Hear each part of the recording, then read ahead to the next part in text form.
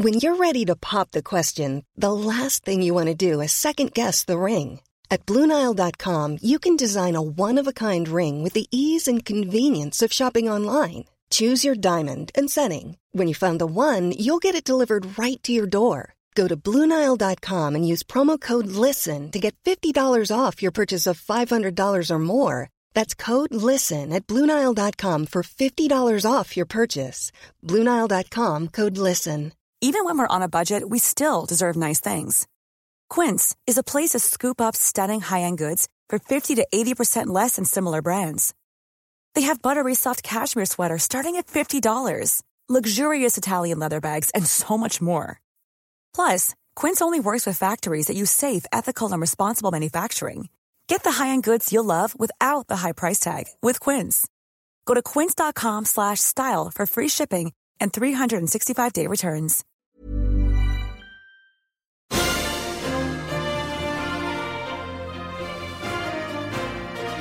Less than 2 weeks ago, or 13 days to be exact, the Montreal Canadiens were down 3-1 to the Toronto Maple Leafs, seemingly without answers, and on the verge of being the second team eliminated after starting the postseason 5 days after it initially began.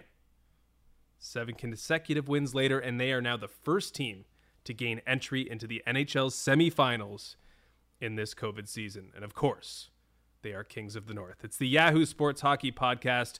Justin Cuthbert back with you. Yes, the story of the night is the Montreal Canadiens, the last team to clinch a postseason spot, and the team with the 18th best record in the NHL this season is on to round 3 after a series sweep of the Winnipeg Jets.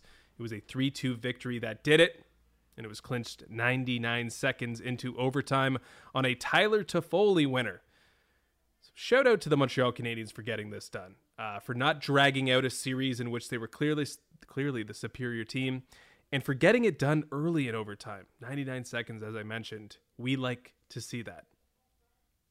Yeah, many things fell in the favor of Montreal in these playoffs so far, but when it came to Habs and Jets in this exact moment in time, it was clear which team was best. And it was clear which team was best in this game 4, 42-16 the shots, with Montreal having the chance to eliminate its opponent.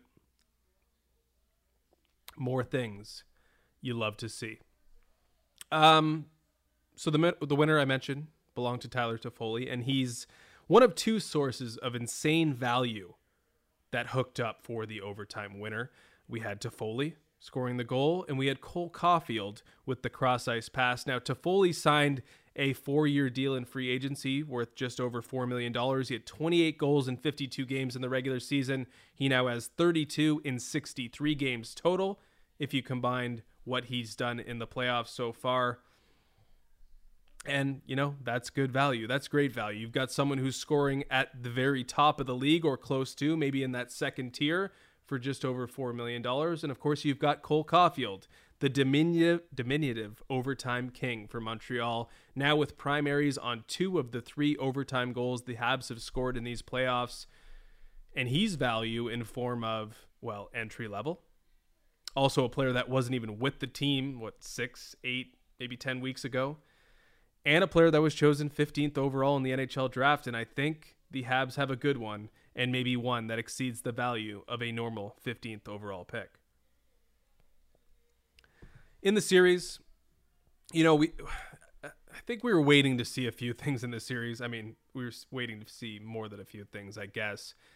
The Jets being a competitive team was, I guess, at the top of that list. But in order for us to see something different, from the previous 3 games, we needed to see, I think, the Jets with a lead. And that didn't happen. Canadians didn't trail at all in this series and haven't trailed in some time. But we did see the makings of a comeback, which was unexpected. Unexpected because it was led by Logan Stanley, the towering defenseman from the Jets, who does not score many goals and probably hasn't had multi-goal games at any reasonable level of competition in quite some time. But his goals came about 3 minutes apart or so in the second period. And, I mentioned about as unlikely as a scenario as possible, and maybe something emblematic of the bigger issues at play for Winnipeg. I mean, even after being gifted this miracle comeback from this unlikely, impossible source, the big guys, Wheeler, Connor, Dubois, Stastny, Ehlers, they still couldn't manage a single thing offensively. And the dominance that Montreal's had at the margins throughout the series just continued to win out as the big guys for the Jets, who got it done versus Edmonton, continued to just be silent throughout this series.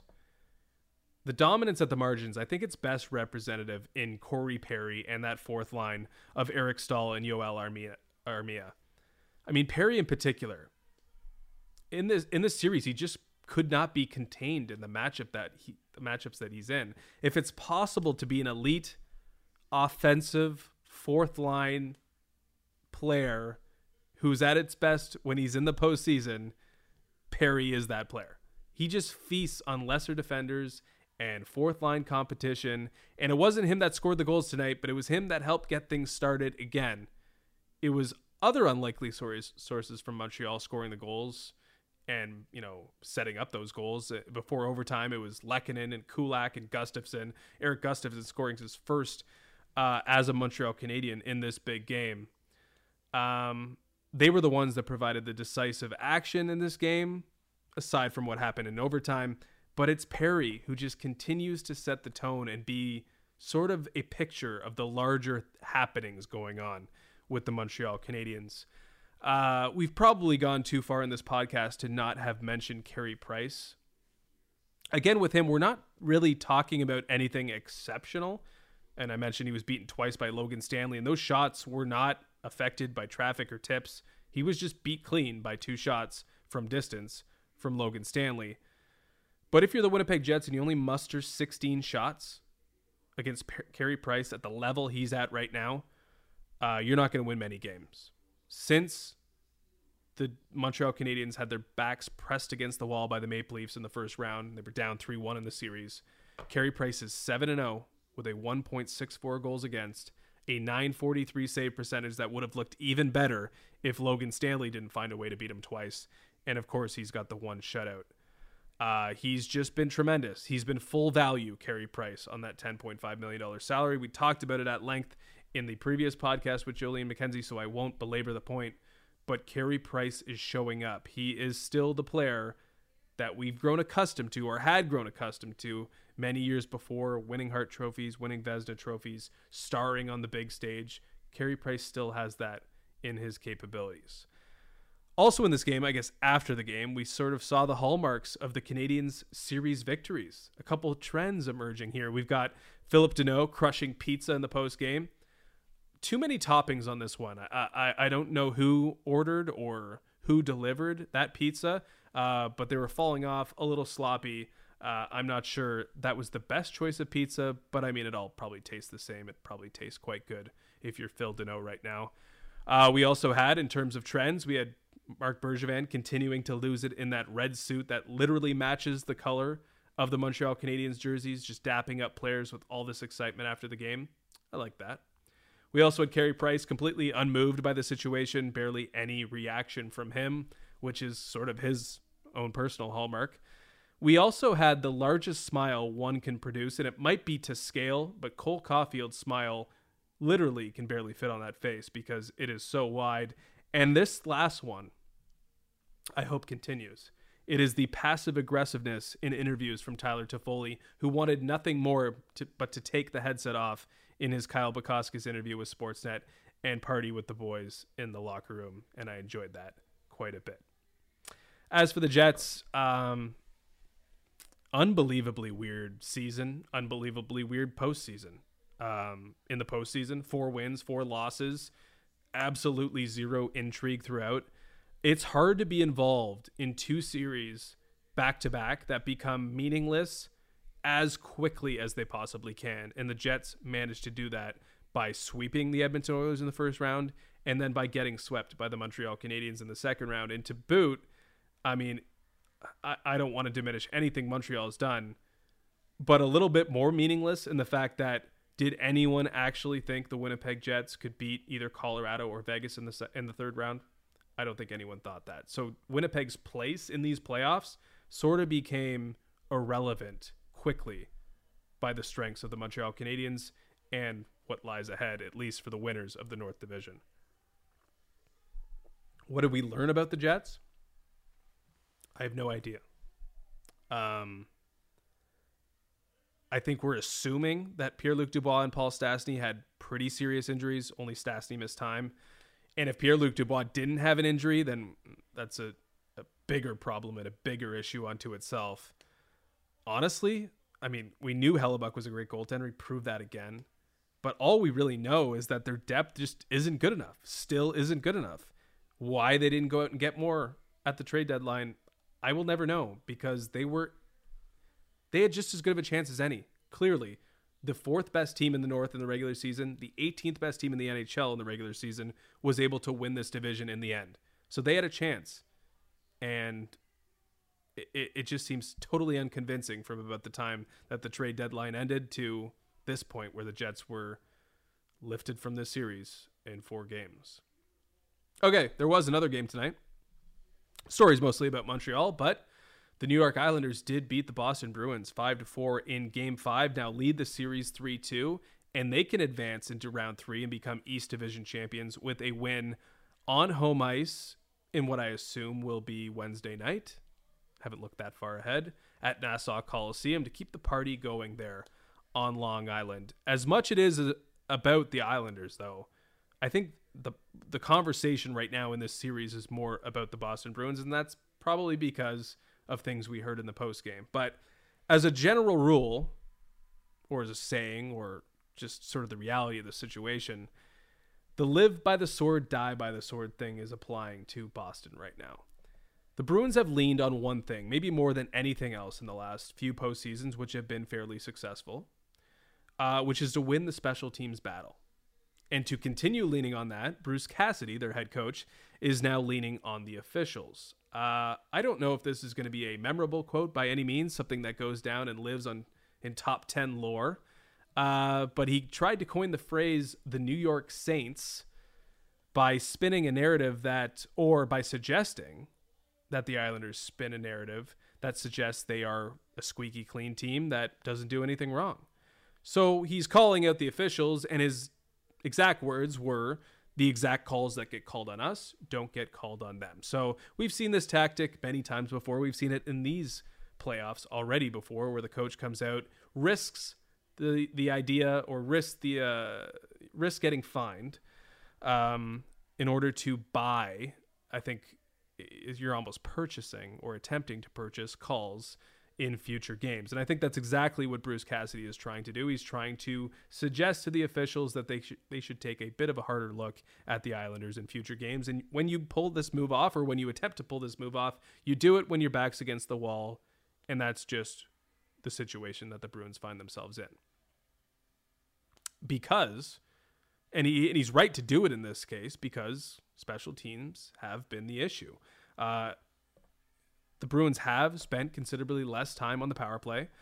New York has about 25 minutes to date, while the Bruins have about 15 minutes of power play ice. And, you know, they're kind of performing at the same rate in terms of scoring goals, but the fact that the Islanders have had more time means they've had more opportunity, and they're now winning the special teams battle. They've scored 6 goals in the 25 minutes mentioned, while the Boston Bruins have 4 goals in the 15 minutes.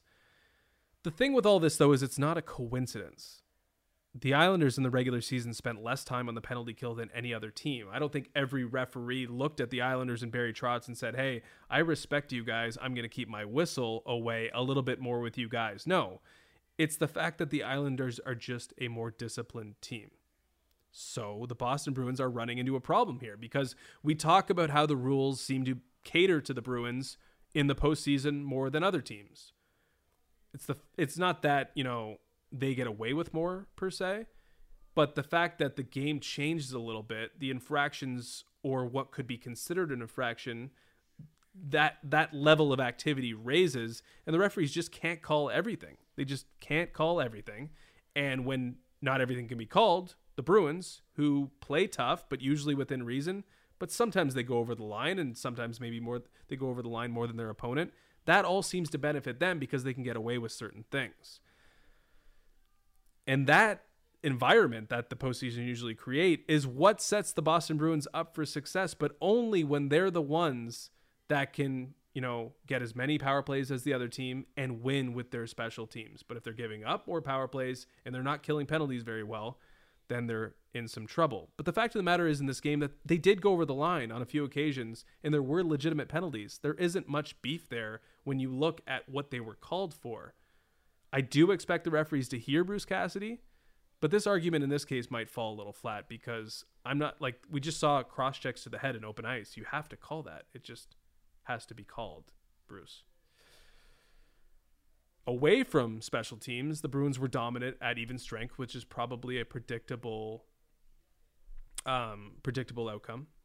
It's been that way all series, maybe not to the extent it was in Game 5. But again, the Islanders got on those power plays, and Matt Barzal has been quiet in these playoffs. Help that power play get going. And with the power play going and Barzal going and the opportunities they've had, it's led to these back-to-back wins and now a series lead. So we'll see if anything changes in Game 6, with Boston probably being an environment that's not perfect for them, which is playing at Nassau Coliseum. As for the Islanders, I think we have to squash the idea of them being a boring team. They didn't put up massive shots tonight. They didn't exactly bring the game to Boston by any means. They were outshot 44-20 in the game. But they've been involved in way more thrillers than duds this postseason. And they're actually involved, they're hitting the over time and time again. In fact, only the Avalanche and the Lightning have been averaging more goals per whatever unit of measurement time that you want to use. And the ones they scored tonight were aesthetically pleasing. I'm like, you're really going to... They're not crashing the crease and just digging in goals and winning games that way. No, they put together some pretty nice movement in the offensive zone and scored goals because of it. But here's the kicker this year with the Islanders. They're actually being scored on more than any other team remaining in the postseason. So no, the Islanders are not a boring team. If they do advance to the third round and say they rematch the Tampa Bay Lightning, who they lost to in the conference finals, the Eastern Conference Finals in the bubble last year, then maybe they turn into more of a recluse. But here and now, the New York Islanders, a boring team, I'm not buying it right now. Elsewhere in the game, I'm sort of kicking myself because I didn't put an anytime goals bet at plus 125 on David Pastrnak after he walked in with the pesto, pistachio, mint, whatever colored green or shade of green you want to call it. It was a beautiful number, and you got to give credit where credit's due. David Pastrnak, just by suit alone, deserved that victory. Unfortunately for him, it didn't come, but he did get that goal, and he rewarded anyone who saw it and thought, well, there's no way he's not going to be on the board tonight. Okay, so we'll leave Monday's action there. It's a big one Tuesday night, though. I'd say the three teams that most people would peg as front runners for the Stanley Cup will be in action. The only one that wouldn't be in that tier right now would be the Carolina Hurricanes, and they'll be looking to stave off elimination in Game 5 on home ice, with the Tampa Bay Lightning looking to close things out. You talk about issues on the power play and penalty kill. I mean, that series has been more than symptomatic of that, with Tampa Bay getting back into Game 4 specifically with their power play and just wreaking havoc on anyone who tries to defend it so far in these playoffs. And then in the nightcap, if Tampa Bay can get through, we won't have the same opportunity to see that in Vegas and Colorado in their Game 5. But they'll certainly have a keen eye on that game if they are indeed able to punch their ticket into the third round, because Vegas and Colorado at the very height of the game right now. Vegas has taken back control in the series, winning 2 games on home ice.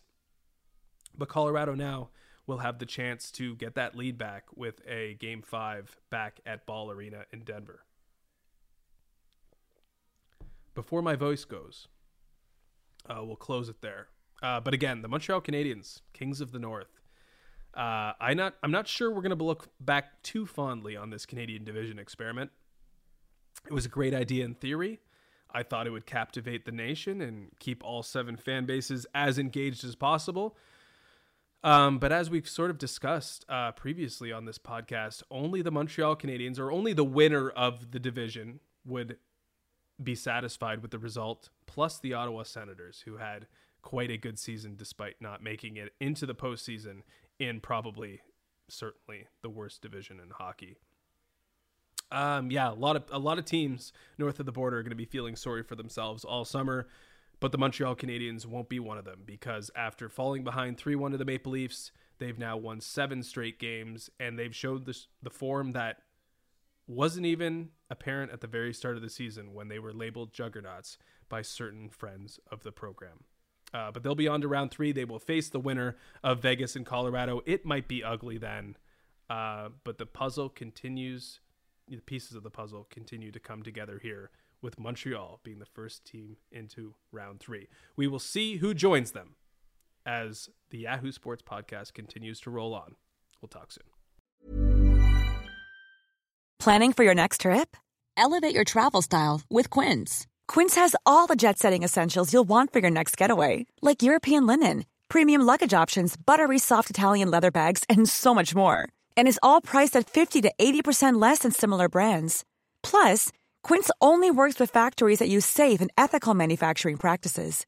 Pack your bags with high-quality essentials you'll be wearing for vacations to come with Quince. Go to quince.com/pack for free shipping and 365-day returns.